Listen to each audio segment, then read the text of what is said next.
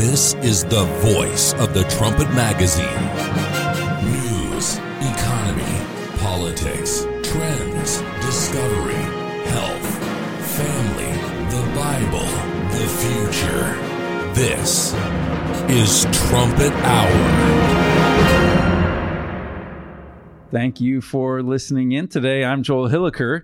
We're getting the first color images from the James Webb Space Telescope this week. Very exciting images that give us a view of our awesome universe and point to the great creator God. King David wrote in Psalm 19, "The heavens declare the glory of God, and the firmament shows his handiwork." And we see that just in a spectacular way in these images. It's remarkable to look at this at the same time that the world around us is falling apart at the hands of the so-called experts and elites.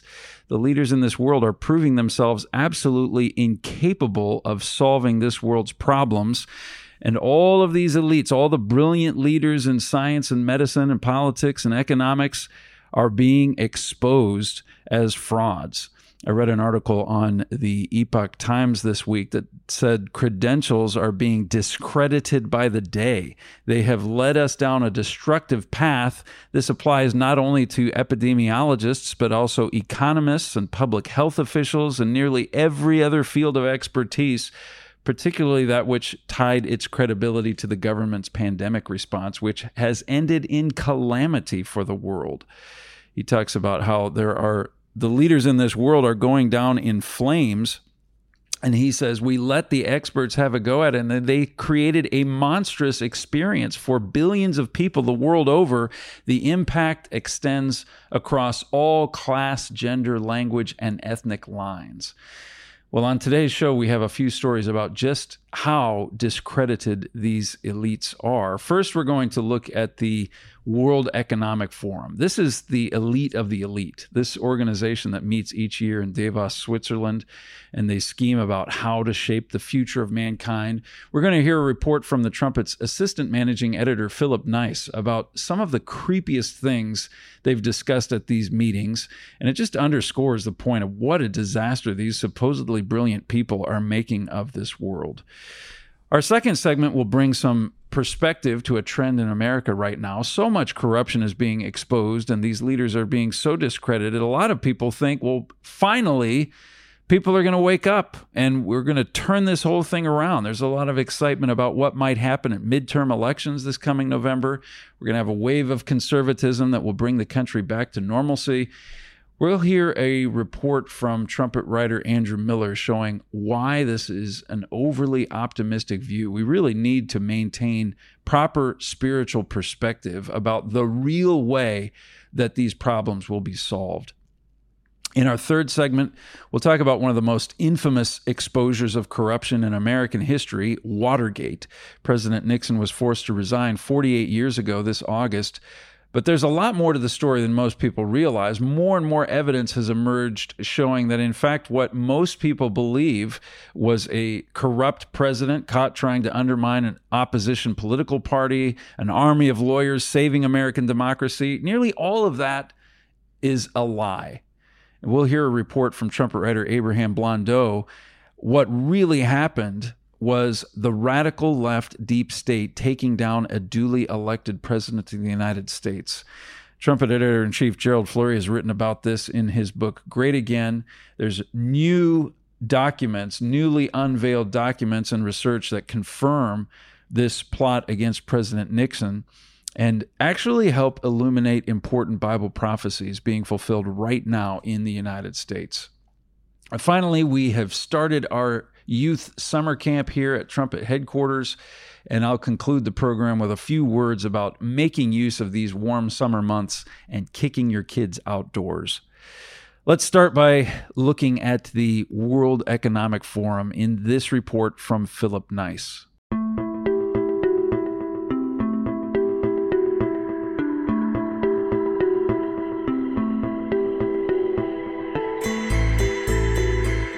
The project is impossibly enormous. It sprawls across city blocks and beyond.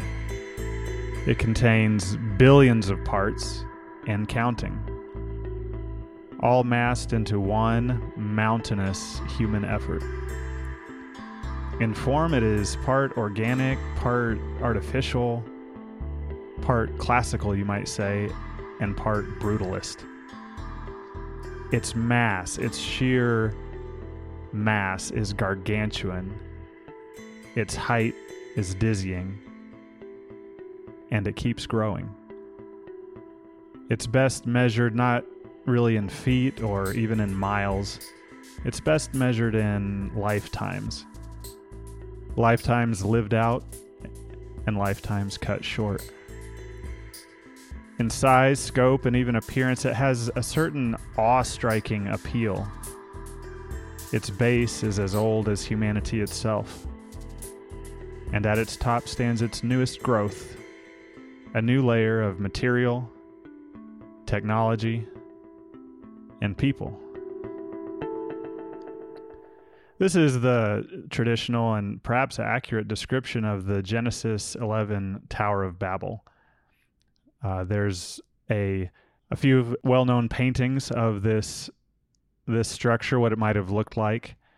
One that you might have seen by Peter Bruegel the Elder from about 450 years ago. And it is fascinating to look at this idea of what that tower might have looked like. But this description is also an accurate description of our civilization. As we human beings build our tower of civilization, we're pretty good at identifying if we are suffering. We're fairly good at identifying if there's a problem. We know something's not right.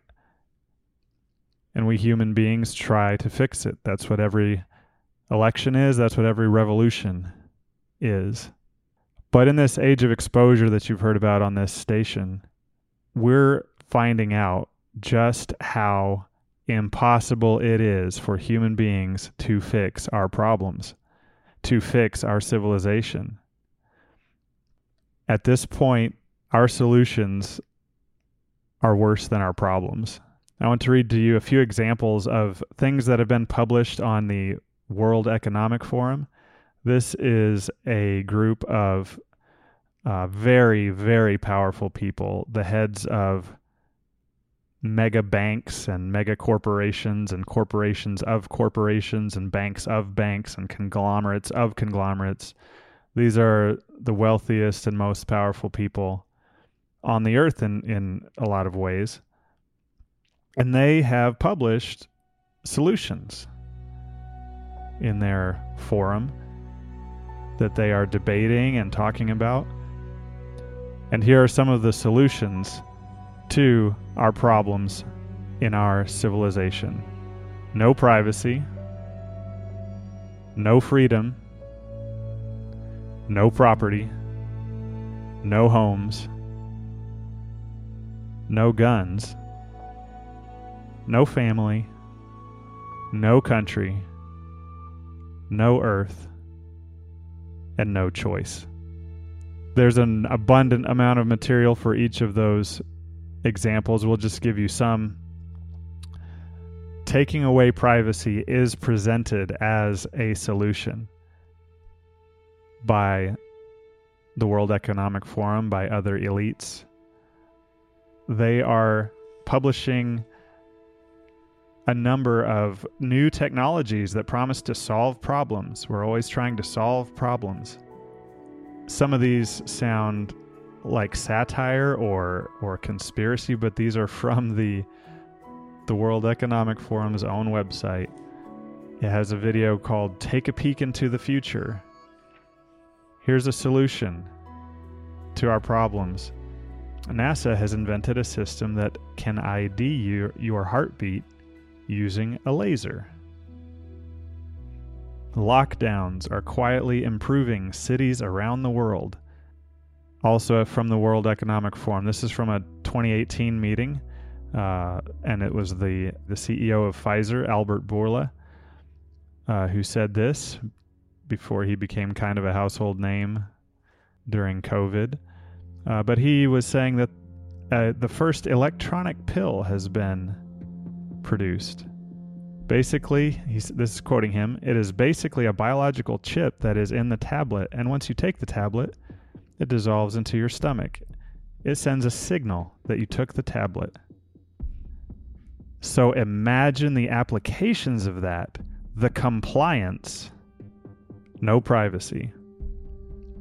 This is another headline from a different source. From tomorrow, all new vehicles sold in the European Union will have mandatory black boxes fitted that record technical data and will be accessible by authorities, greasing the skids for surveillance-powered speed-limiting technology. So this data will record the vehicle's speed, braking, steering wheel angle, incline on the road, and whether the vehicle's various safety systems were in operation. Also in discussion, individual carbon footprint tracker. Pollution, yes, it is bad. It is a problem. How do we human beings solve it?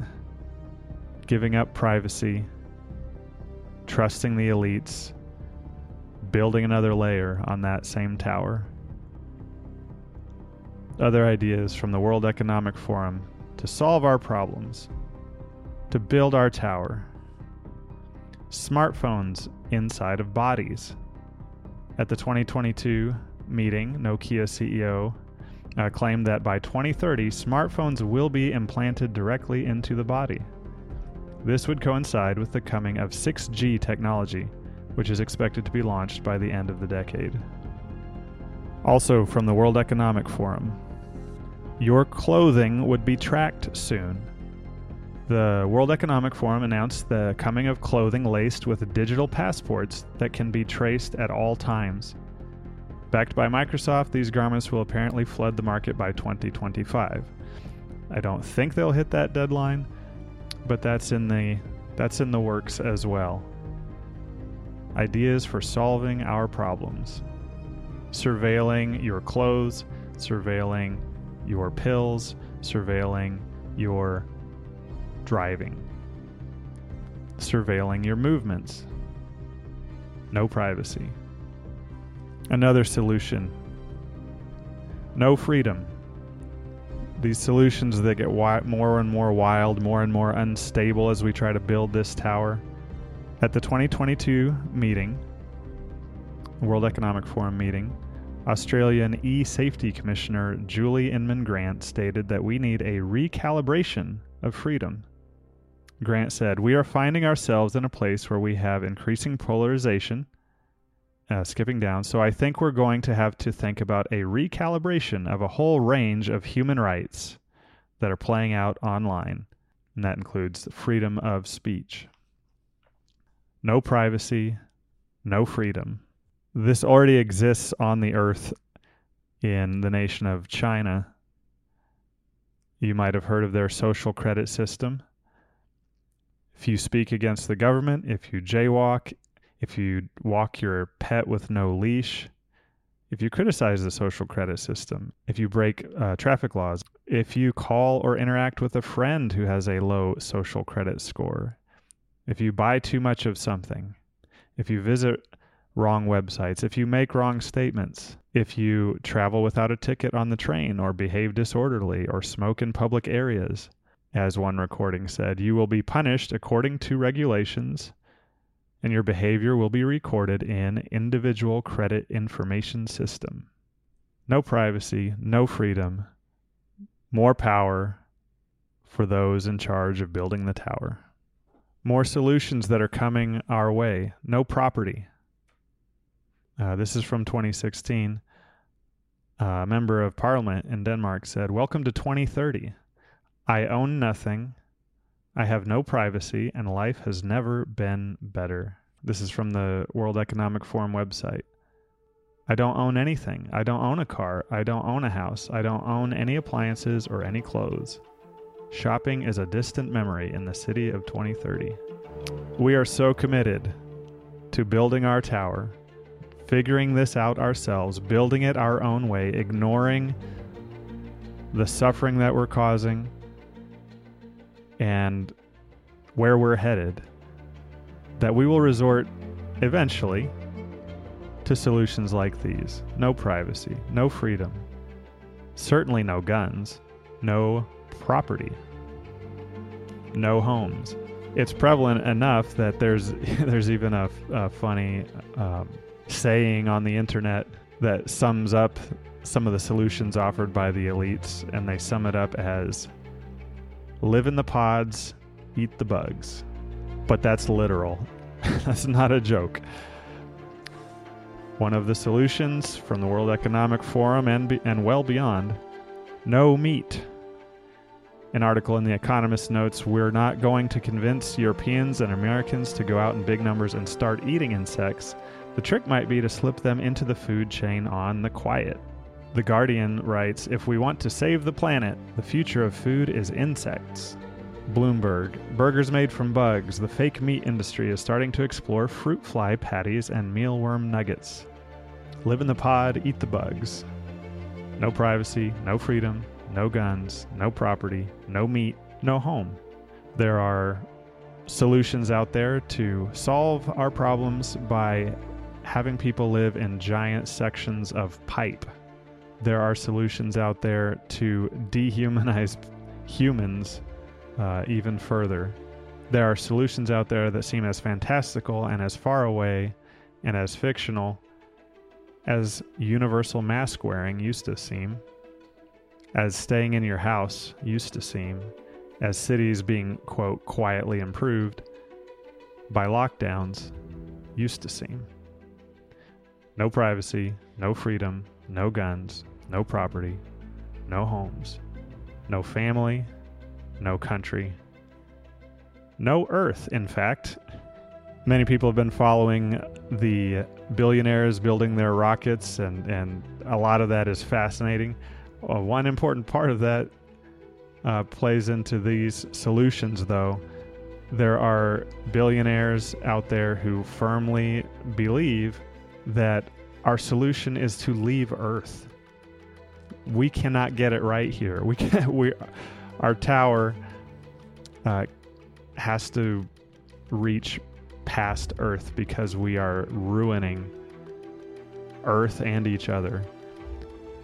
By the 2030s, we'll be ready to move humans towards the red planet, said a chief scientist at NASA. We're converting our tower materials from stone and steel to rocket fuel, basically. We need to move to Mars. That's our solution. Mr. Bezos, this is from the Trumpet. Jeff Bezos' most extravagant notion, unveiled in 2019, is a vision of space colonies, spinning cylinders floating out there with all kinds of environments, the New York Times wrote. These are very large structures, miles on end, and they hold 1 million people or more each. The elites are going to solve our problems by making us, our children, live in cans or on Mars. Live in the pods, eat the bugs. These are literal examples from the World Economic Forum. These are literal examples from billionaires, other elites who are trying to solve problems. This is the Tower of Babel. Human civilization itself is the Genesis 11 Tower of Babel. And look how far we will go. Look how desperate we will get to keep building the tower, to never say that we do not know what we are doing. We need a higher power. Human civilization is the Tower of Babel. We clearly will insist to the death, generation after generation, that we will solve our own suffering. We will solve our own problems. We will tolerate our own suffering.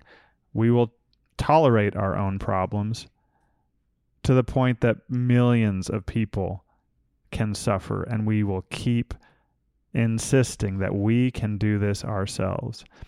On this station, you've heard about the age of exposure. So much is coming to light that has been hidden, and the rotten, weak, imploding structure that is our human civilization is becoming almost inescapable. Almost. But we can escape it if we really want to. We can't avoid admitting that it's not just Democrats or politicians or Americans. It's our civilization, our human civilization, that literally traces its history back literally to the literal Tower of Babel, is failing, has failed. We are not one more spending bill away, or one more common sense law, or one more midterm election away from fixing our civilization. We are getting wilder and wilder in our solutions, to the point that they're worse than the problem. We need to see what these headlines are showing us. We need to see this age of exposure. Our Creator is exposing the foundational flaw of human civilization itself. Look at how far we will go. Look at what we will accept. Look at what we will eat.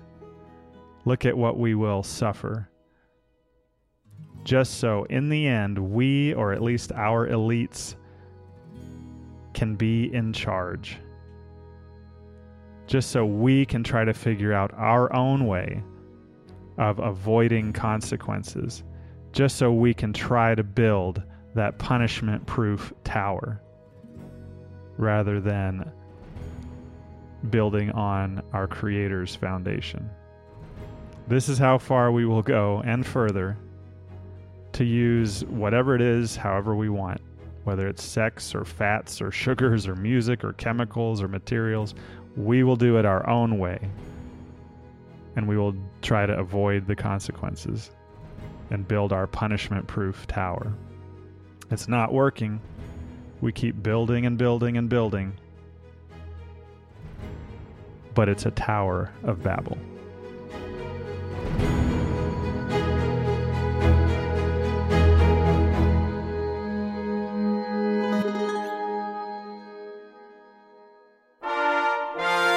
This is the voice of the Trumpet News Magazine. You're listening to Trumpet Hour. With all the corruption being exposed in America today, many are hopeful that a backlash of conservatism will bring the country back to normal. Is this something America should count on? We'll get an answer in this report from Andrew Miller.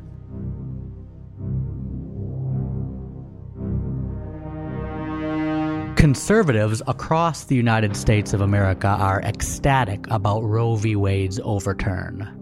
Some even feel the nation stands on the cusp of a third great awakening. At least 9 states have already banned abortion. 26 states have introduced bills to expand parental rights in public schools and limit the sexual indoctrination of children. And 42 states have introduced bills to restrict the teaching of neo-Marxist critical race theory in public schools. The U.S. Supreme Court has also recently released opinions expanding gun rights, allowing public school employees to pray on the job, making it harder for states to exclude religious schools from public funding programs, and limiting the Environmental Protection Agency's power to regulate carbon emissions. And Justice Clarence Thomas feels as though the court may just be getting started. He expects originalist justices to soon overturn false constitutional rights to sodomy, same-sex marriage, and contraception access. At the same time, Dinesh D'Souza's documentary, 2000 Mules, is exposing how the radical left stole the 2020 presidential election, while analysts predict that Republicans will take control of both houses of Congress this fall.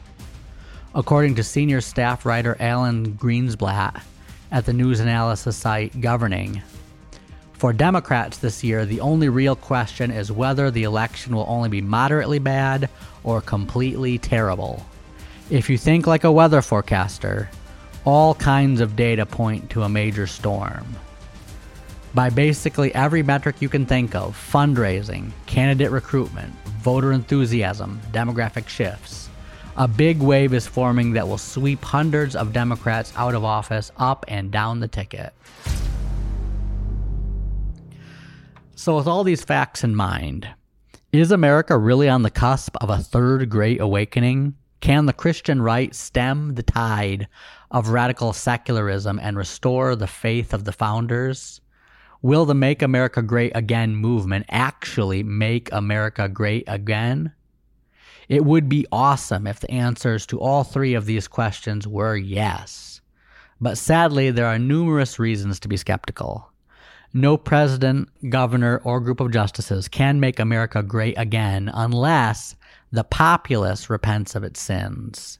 And the evidence shows this is not happening. Now, the most hostile president to the Bible in U.S. history was elected by young people.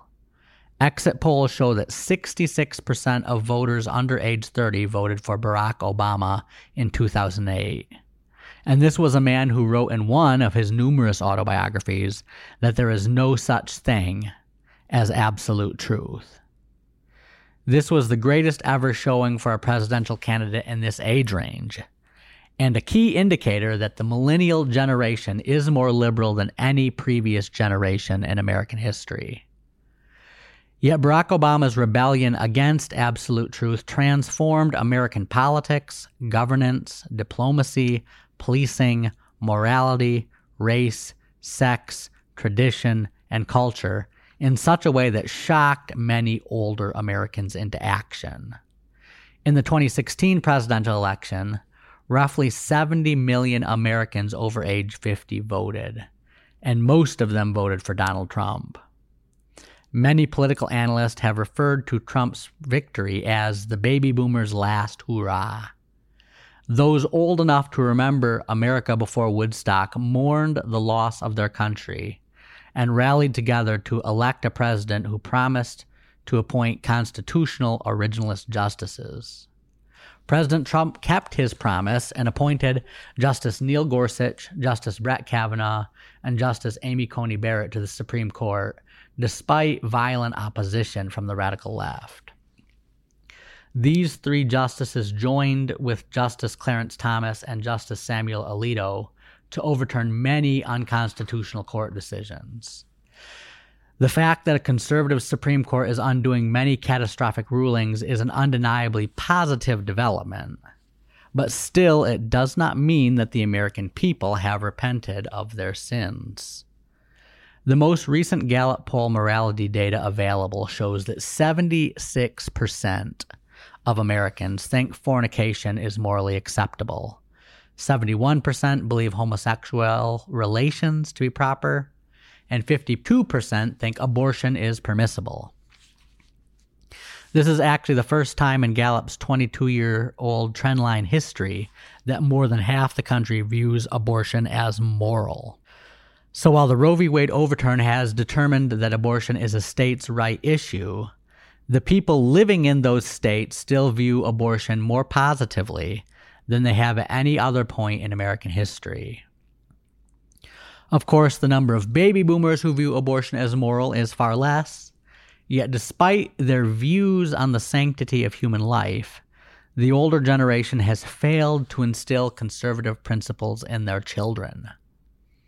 American parents used to play a more active role in their child's education, but after World War I, many parents began delegating teaching responsibilities to public school teachers steeped in Darwinian science, Marxist economics, and Freudian morality. And because parents weren't vigilant, society began changing. The late Herbert W. Armstrong wrote in his book, The Missing Dimension in Sex, "Today's conditions and trends are so frightening in what they pretend, it ought to shock every individual out of complacency into desperate action to reverse this ominous tide." The new morality world was spawned after the turn of the century. It developed from the embryo stage during World War I. It surged mostly among teens unnoticed by their parents on past World War II. The emergence of television after that war gave this trend great impetus. Acceleration sped the downward plunge. The new morality really surfaced in the 60s, blossomed into full boom in the 1970s. Now, God told America's Israelite ancestors to teach their children about his laws. You can read that instruction in Deuteronomy 4, verses 1 through 10. But this all-important command has not been kept. This is why today's condition ought to shock every individual out of complacency into desperate action to reverse this ominous trend. Unless America's broken family structure and broken education system are fixed, no president or political leader can make America great again.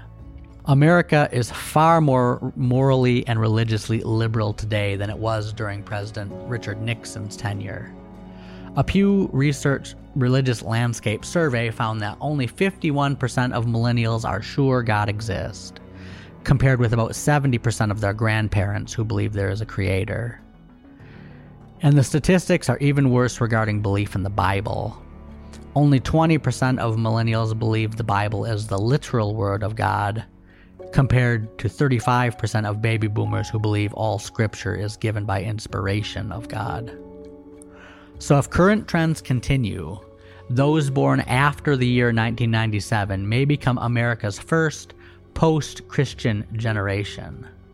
So is it any wonder why Americans are turning toward communism and socialism?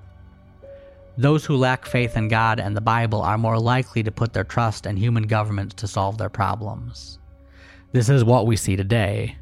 The same generation that says God doesn't exist and the Bible is not inspired also says that Americans need bigger government to protect, provide for, and educate them.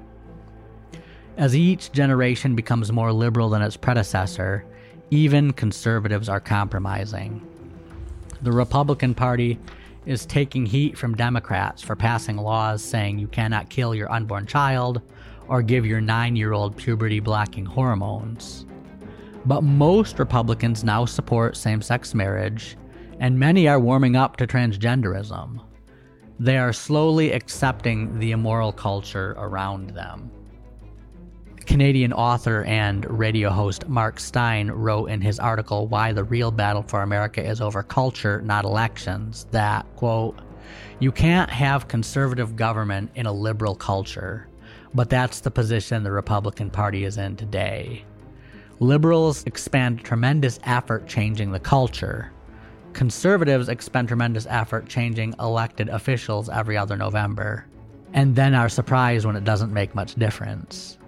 Culture trumps politics, which is why, once the question's been settled culturally, conservatives are reduced to playing catch-up, twisting themselves into pretzels to explain why gay marriage is really conservative after all, or why 30 million unskilled immigrants with a majority of births out of wedlock are, quote, natural allies of the Republican Party. So in other words, if the schools are liberal, the business elites are liberal, the media moguls are liberal, the Hollywood producers are liberal, the songwriters are liberal, and even the churches are liberal, then electing a Republican president will not make much difference unless there is a cultural U-turn in American society. America's founding fathers were raised by a generation who left behind the decadent societies of Europe and attempted to build a new society based on principles outlined in the newly translated King James Bible. They understood that high morals and sincere religion were the fundamental building blocks of any virtuous society. President George Washington said during his famous farewell address in 1796, "Of all the dispositions and habits which lead to political prosperity, religion and morality are indispensable supports." A conservative president or a conservative Supreme Court cannot save America if the populace is willing to kick off a second Bolshevik revolution in retaliation against such decisions. It is going to take heartfelt repentance on a nationwide scale to trigger an awakening great enough to truly make America great again. Trump editor-in-chief Gerald Flurry has explained in numerous places that President Donald Trump is an end-time type of King Jeroboam II and is therefore prophesied to lead a movement that causes a temporary resurgence in American might and power. That prophecy is contained in 2 Kings 14, verses 26 through 28. Yet Mr. Flurry further specifies that this brief resurgence does not happen because the American people have repented of their sins. Instead, it is an opportunity that God mercifully gives Americans to repent before they face sudden destruction. In his book, Great Again, Mr. Flurry writes, "The curses on America are plain to see. Prophecy is being fulfilled in events all over the globe. You would think that as times get worse and worse, people would look at the Bible to see what God has to say. Conditions are intensifying and getting so bad that anybody can recognize something is terribly wrong. But virtually nobody is turning to God. And that is our shame. America's problems are a direct result of America's sins. No politician is going to make America great again no matter what people think. I would like to see it happen, but it's not going to happen in this age.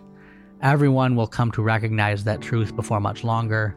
God will make America great again in the world tomorrow. Now, God is gracious and merciful and will not turn away from those who repent. Still, the Bible strongly indicates that most Americans will not repent until after they've been enslaved and led away captive by an invading enemy. Tragically, this is the cycle of history. Faith inspires courage. Courage brings liberty. Liberty causes abundance. Abundance breeds selfishness. Selfishness lulls people into complacency.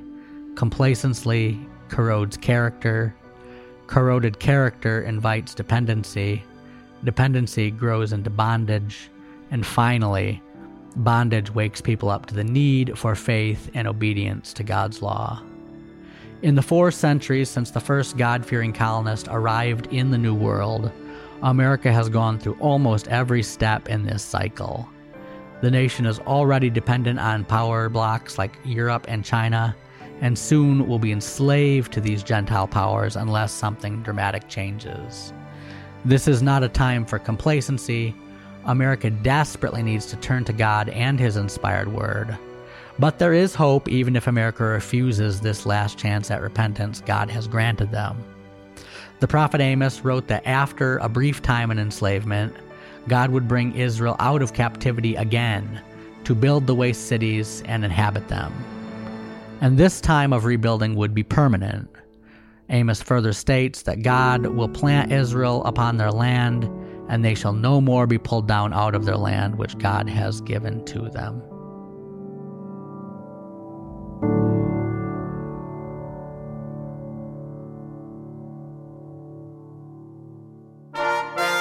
This is Trumpet Hour with Joel Hilliker. Watergate. This word is associated with exposure of corruption when an American president 48 years ago was caught trying to undermine an opposition political party, and the nation's democracy was saved. Evidence shows more and more that narrative is a complete lie, as we will now hear in this report from Abraham Blondeau.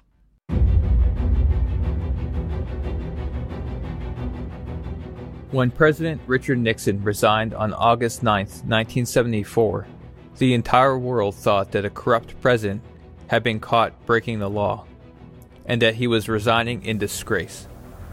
The FBI, the CIA, Congress, the Senate, the media, they all assured the American people that the American democracy had been saved from a corrupt president. But nearly everything about this famous scandal was a lie. Over the past 50 years, more evidence has emerged that has exposed what the real Watergate scandal actually is. Trumpet Editor-in-Chief Gerald Flurry first wrote about this in 2016 and is in our book Great Again. Newly unveiled documents and research confirms that the real Watergate scandal wasn't a corrupt president breaking into the Democratic National Headquarters, but it was actually a radical left deep state plot to take down a duly elected president of the United States. However, you can't truly understand how important the Watergate scandal is unless you understand Bible prophecy, because it actually helps illuminate prophecies happening right now in the United States of America. The media narrative is that President Nixon was in the midst of a re-election year in 1972, and that he broke into the DNC headquarters in order to gain an advantage over the Democrats, in which he won a decisive landslide victory and later that year in the election.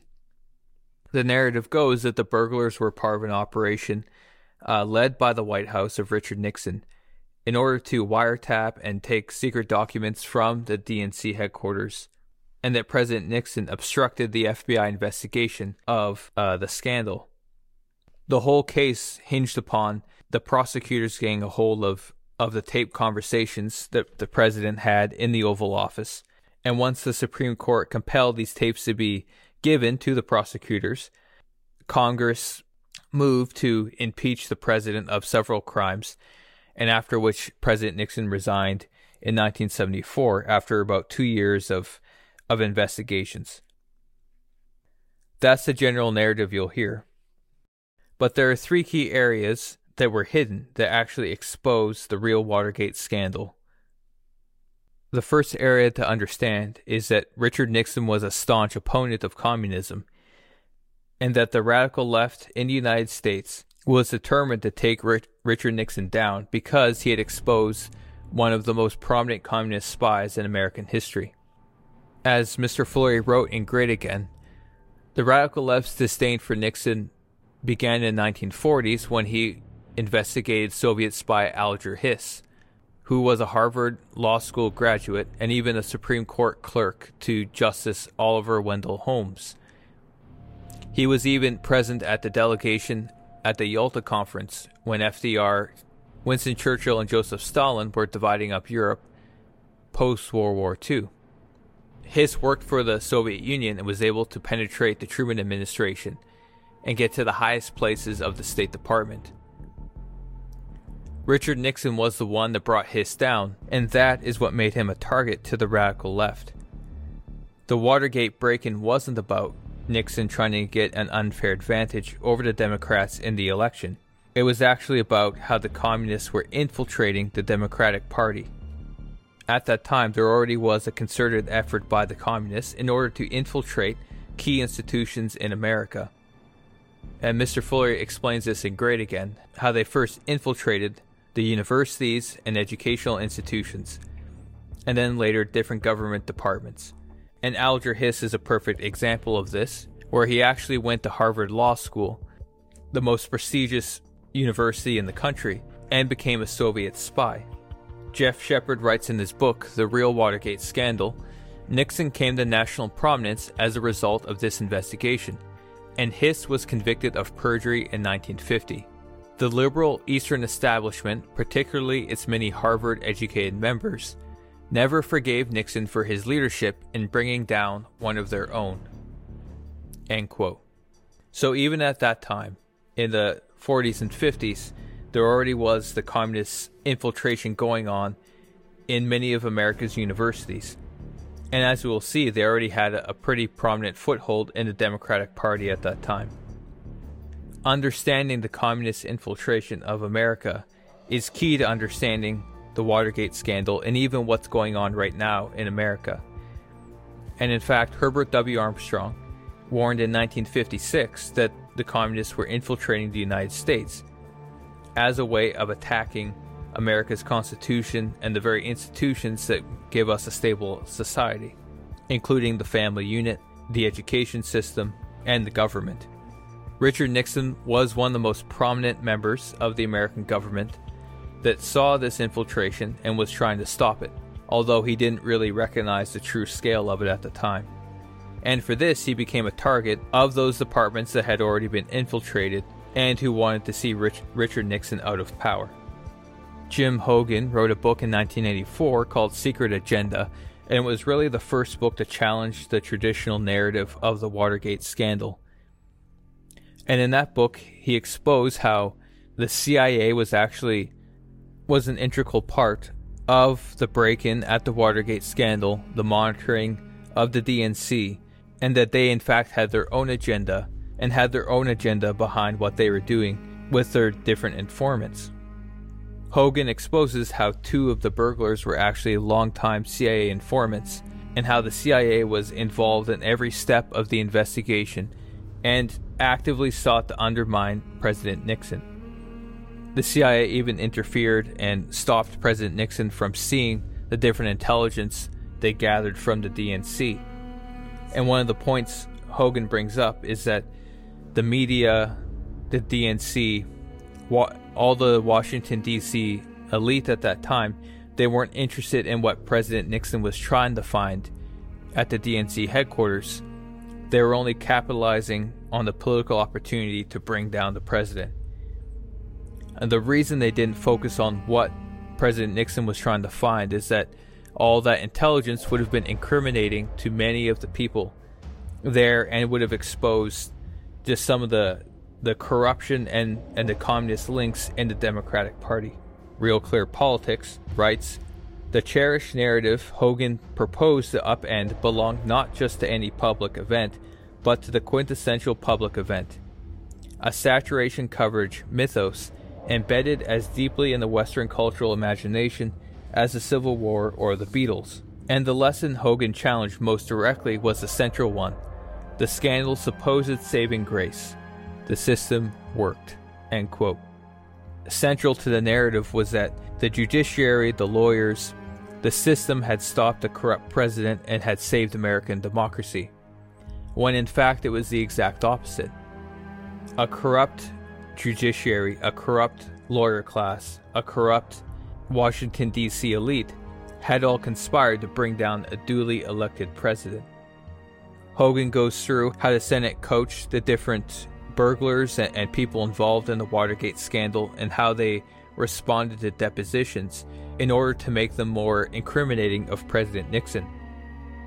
It's even revealed how the Democrats planted false evidence that was used to indict some of Nixon's aides in the Watergate scandal, and that the FBI and CIA were fully aware of everything that was going on, but were conspiring with the media and the narrative that was being built. It is even brought up that the CIA operatives working in the Nixon operation had questionable loyalty to Nixon, and that most of the work they were doing actually undermined what the president was trying to uncover of the communist infiltration into the Democratic National Party.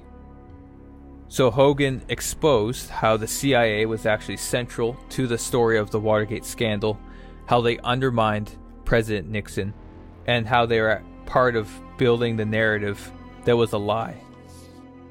But the next part of the scandal goes beyond the CIA and the FBI into how the judiciary and the lawyers colluded in order to bring down President Nixon in an unconstitutional manner. Jeff Shepard wrote a book in 2015 called The Real Watergate Scandal, in which he exposes the unconstitutional activity of the judge and the lawyers involved in the Watergate trial. Judge Sirica was the judge presiding over the Watergate case, and he actually colluded with prosecutors behind closed doors, and they worked out how they would bring down Nixon during the trial. This is in direct violation of the Constitution, in which judges and lawyers are meant to be separate, so there is a fair trial. Shepard wrote, "Watergate prosecutors took the government files with them. These are government documents, and they should have stayed at National Archives and then subject to review with researchers like me. But 3 of the key prosecutors took their files." End quote. The prosecutors took their files with them because they were hiding these secret meetings they were having with the judge and the collusion that was going on in order to stop the president. In fact, the FBI and CIA have done the same thing, where they buried in confidential documents how they knew of the connection of the different agencies to the Watergate scandal. Mr. Fleury wrote, in Great Again, quote, "Why did they take the files? Because they wanted to hide what they were doing. They didn't want the public to know that they were unjustly destroying a president and tearing down a government." Though he had no real idea of the scope of these activities, Richard Nixon did see through a lot of what these people were doing. He had stopped them, and they hated him for that. They were determined to take him down. End quote. Shepard continued in his book, "Nixon was done in by the officers of the court, the very people sworn to uphold the law and the Constitution. Federal judges and federal prosecutors who met in secret and reached backroom deals on how to best take him down and secure conviction of his senior aides. That is the real Watergate scandal." End quote. Contrary to the narrative you'll hear in the media and in best-selling books that were published at that time, there was a massive amount of collusion between the FBI, the CIA, Congress, the Senate, the media, the judge, and the lawyers, all who wanted to take down the president who was exposing the communist infiltration of the United States. These are pretty stunning revelations that received very little headlines when they were first revealed. The reason why a lot of this information doesn't get notoriety is because it actually exposes what's going on in the United States today. A lot of the same players who were on the scene during Watergate are actually still on the political stage or in the media today. We have seen the exact same tactics used during the Watergate scandal to try to take down President Trump, including the FBI and CIA spying on the President of the United States. There is the Senate and the House using depositions and coaching people in order to attack the President. There's a collusion of lawyers and judges in court cases in order to try to indict the President of crimes. And there's media complicity in building false narratives in order to attack the sitting President of the United States. But this needs to be put in the framework of Bible prophecy. Trumpet Editor-in-Chief Mr. Flurry writes in the newly expanded book America Under Attack how this communist infiltration continued and how it actually inspired Barack Obama, who is the ringleader of all these activities against President Trump. Barack Obama is the president that is orchestrating scandal after scandal with the FBI, the CIA, the media, all these different government organizations to attack Donald Trump. Much of this has been exposed as John Durham has been investigating different members of these conspiracies. Mr. Flurry wrote in America Under Attack, Mr. Trump correctly said Durham's filings, quote, provides indisputable evidence that my campaign and presidency were spied on by operatives paid by the Hillary Clinton campaign in an effort to develop a completely fabricated connection to Russia. This is a scandal far greater in scope and magnitude than Watergate, and those who were involved in and knew about this spying operation should be subject to criminal prosecution. End quote. The scandals against Donald Trump are far greater in scope and magnitude than the Watergate scandal. But understanding the Watergate scandal exposes how long the radical left has been gaining control over the different institutions of the United States. The real Watergate scandal helps expose the real scandals against Donald Trump. It helps expose the real big lie, which was the election steal of 2020. And all this can only be understood in the context of Bible prophecy. It's been 50 years since the Watergate scandal, and we are living through the biggest scandal in American political history. On the line isn't the career of a president of the United States. What's on the line is the very life of the constitutional republic. To learn more about the radical left infiltration, about the real scandals against Donald Trump, and how Barack Obama is at the very heart of all these scandals, please read our newly expanded book, America Under Attack.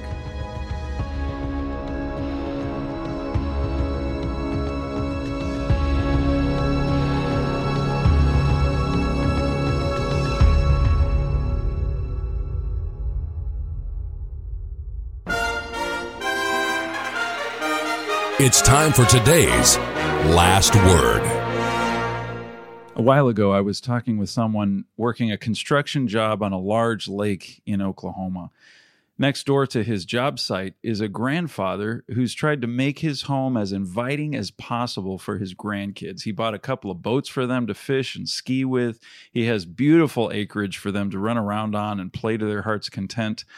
But the grandfather lamented whenever they visit, his grandchildren just want to sit inside and watch movies or play video games. More and more young people don't even know what to do with themselves outside. I remember spending a lot of my youth outdoors. It happened that my family lived within a short walk or bike ride away from seemingly endless acres of woods in which my sister and I would climb trees, build forts, indulge our imaginations in countless ways. We had miles of roads to bike, fields to explore, sand piles to jump off of. I also grew up a half mile from a beach filled with all kinds of interesting things: clams, crabs, kelp, skipping stones, driftwood, and other surprises that would wash ashore. Today, urbanization has turned yesterday's open woods into housing developments and strip malls. Sending kids out to roam the neighborhood is more dangerous. As a result, it seems that for most young people, the real world has begun to shrink. At the same time, thanks to television, movies, video games, and the internet, the virtual world for young people has dramatically expanded. A noisy, hyper world that requires no imagination and which they can experience while sitting comfortably on their cans. I have to wonder, though, how much of the problem lies in our own laziness as parents.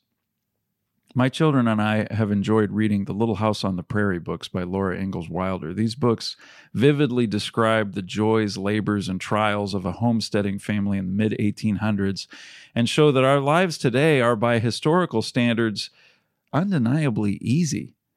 The result is we're far less capable and far less filled with wonder. Is it possible to reverse the trend? I picked up a couple of books filled with crafts for young people, one for girls and one for boys, written in the 1880s. I am amazed at how intensive and involved these activities are. These books describe how to make knives, how to rear wild birds, how to build boats.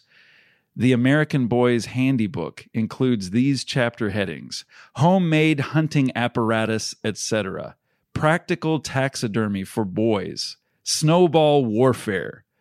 The American Girl's Handy Book includes instruction on how to make plaster casts, how to reseat a chair, how to paint china, how to transform old furniture into new. A chapter on how to make a hammock reads, "It is not difficult to make a hammock. Anyone can soon knit one that is strong and comfortable, and it should not cost more than 50 cents. The materials required will be 1 hammock needle about 9 inches long. This can be whittled out of hickory or ash or purchased for 10 cents. 2 iron rings, 2.5 inches in diameter, which will cost about 5 cents each. 2 mesh sticks or fids, one 20 inches long and 8 inches wide, beveled on both sides. The other 9 inches long and 2.5 inches wide, beveled on the long edge. These you can easily make yourself from any kind of wood." Wow. You get the idea. The children in the 1880s must have been a different breed. An activity book telling girls today how to make a hammock would, I'm sure, begin, Step 1, buy a hammock. Today, we are simply less capable because we're used to having everything handed to us. Frankly, as a 43-year-old man, I would burst with pride if I successfully made the hammock described in this book. And as I proudly invited guests to try it out, I would remain utterly tight-lipped about the fact that I found the instructions in a girl's crafts book. We need to provide our children regular, stimulating challenges, hunt down opportunities to keep them active, to engage their imaginations, to work their hands, to show them what they can do if they only make the effort. It's so much easier to keep a child indoors, to plop them in front of a screen of some kind. In some ways, it's even safer. But I'm convinced that in the long run, it comes at a high cost. I've spent many summers volunteering at church-sponsored youth camps. It always makes me smile to see teens biking, canoeing, shooting arrows, running, and playing outside. Over the years, I've noticed that generally the stamina, physical coordination, and skill level among teens has dipped somewhat. The military has noticed this trend in its new recruits as well. One recruiter said that while their overall physical capabilities have dropped, they do have strong thumbs. Still, at a good summer camp, they push themselves physically, often past what they feel capable of, and have a rigorous outdoor experience. It exposes them to realms of possibility that they probably would never discover on their own, and contributes to happy, shining faces and a visibly healthier outlook on life. Young people have strong, youthful bodies for a reason. We need to encourage them and teach them how to engage themselves vigorously in real-world activity, to do, as Ecclesiastes says, whatever their hand finds to do with their might.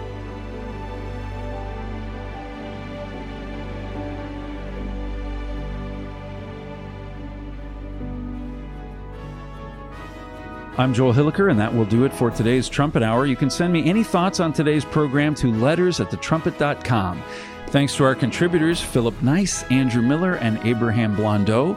Thanks to Nick Irwin and Parker Campbell for engineering and production. I'll leave you with this thought from Thomas Merton. Life is a very great gift and a great good, not because of what it gives us, but because of what it enables us to give to others. Thank you for joining us on Trumpet Hour. Until next time, keep watching your world.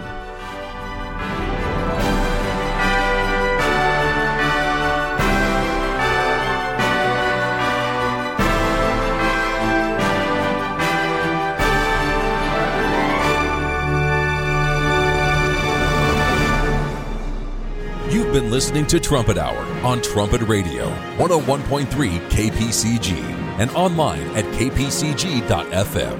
Understand your world.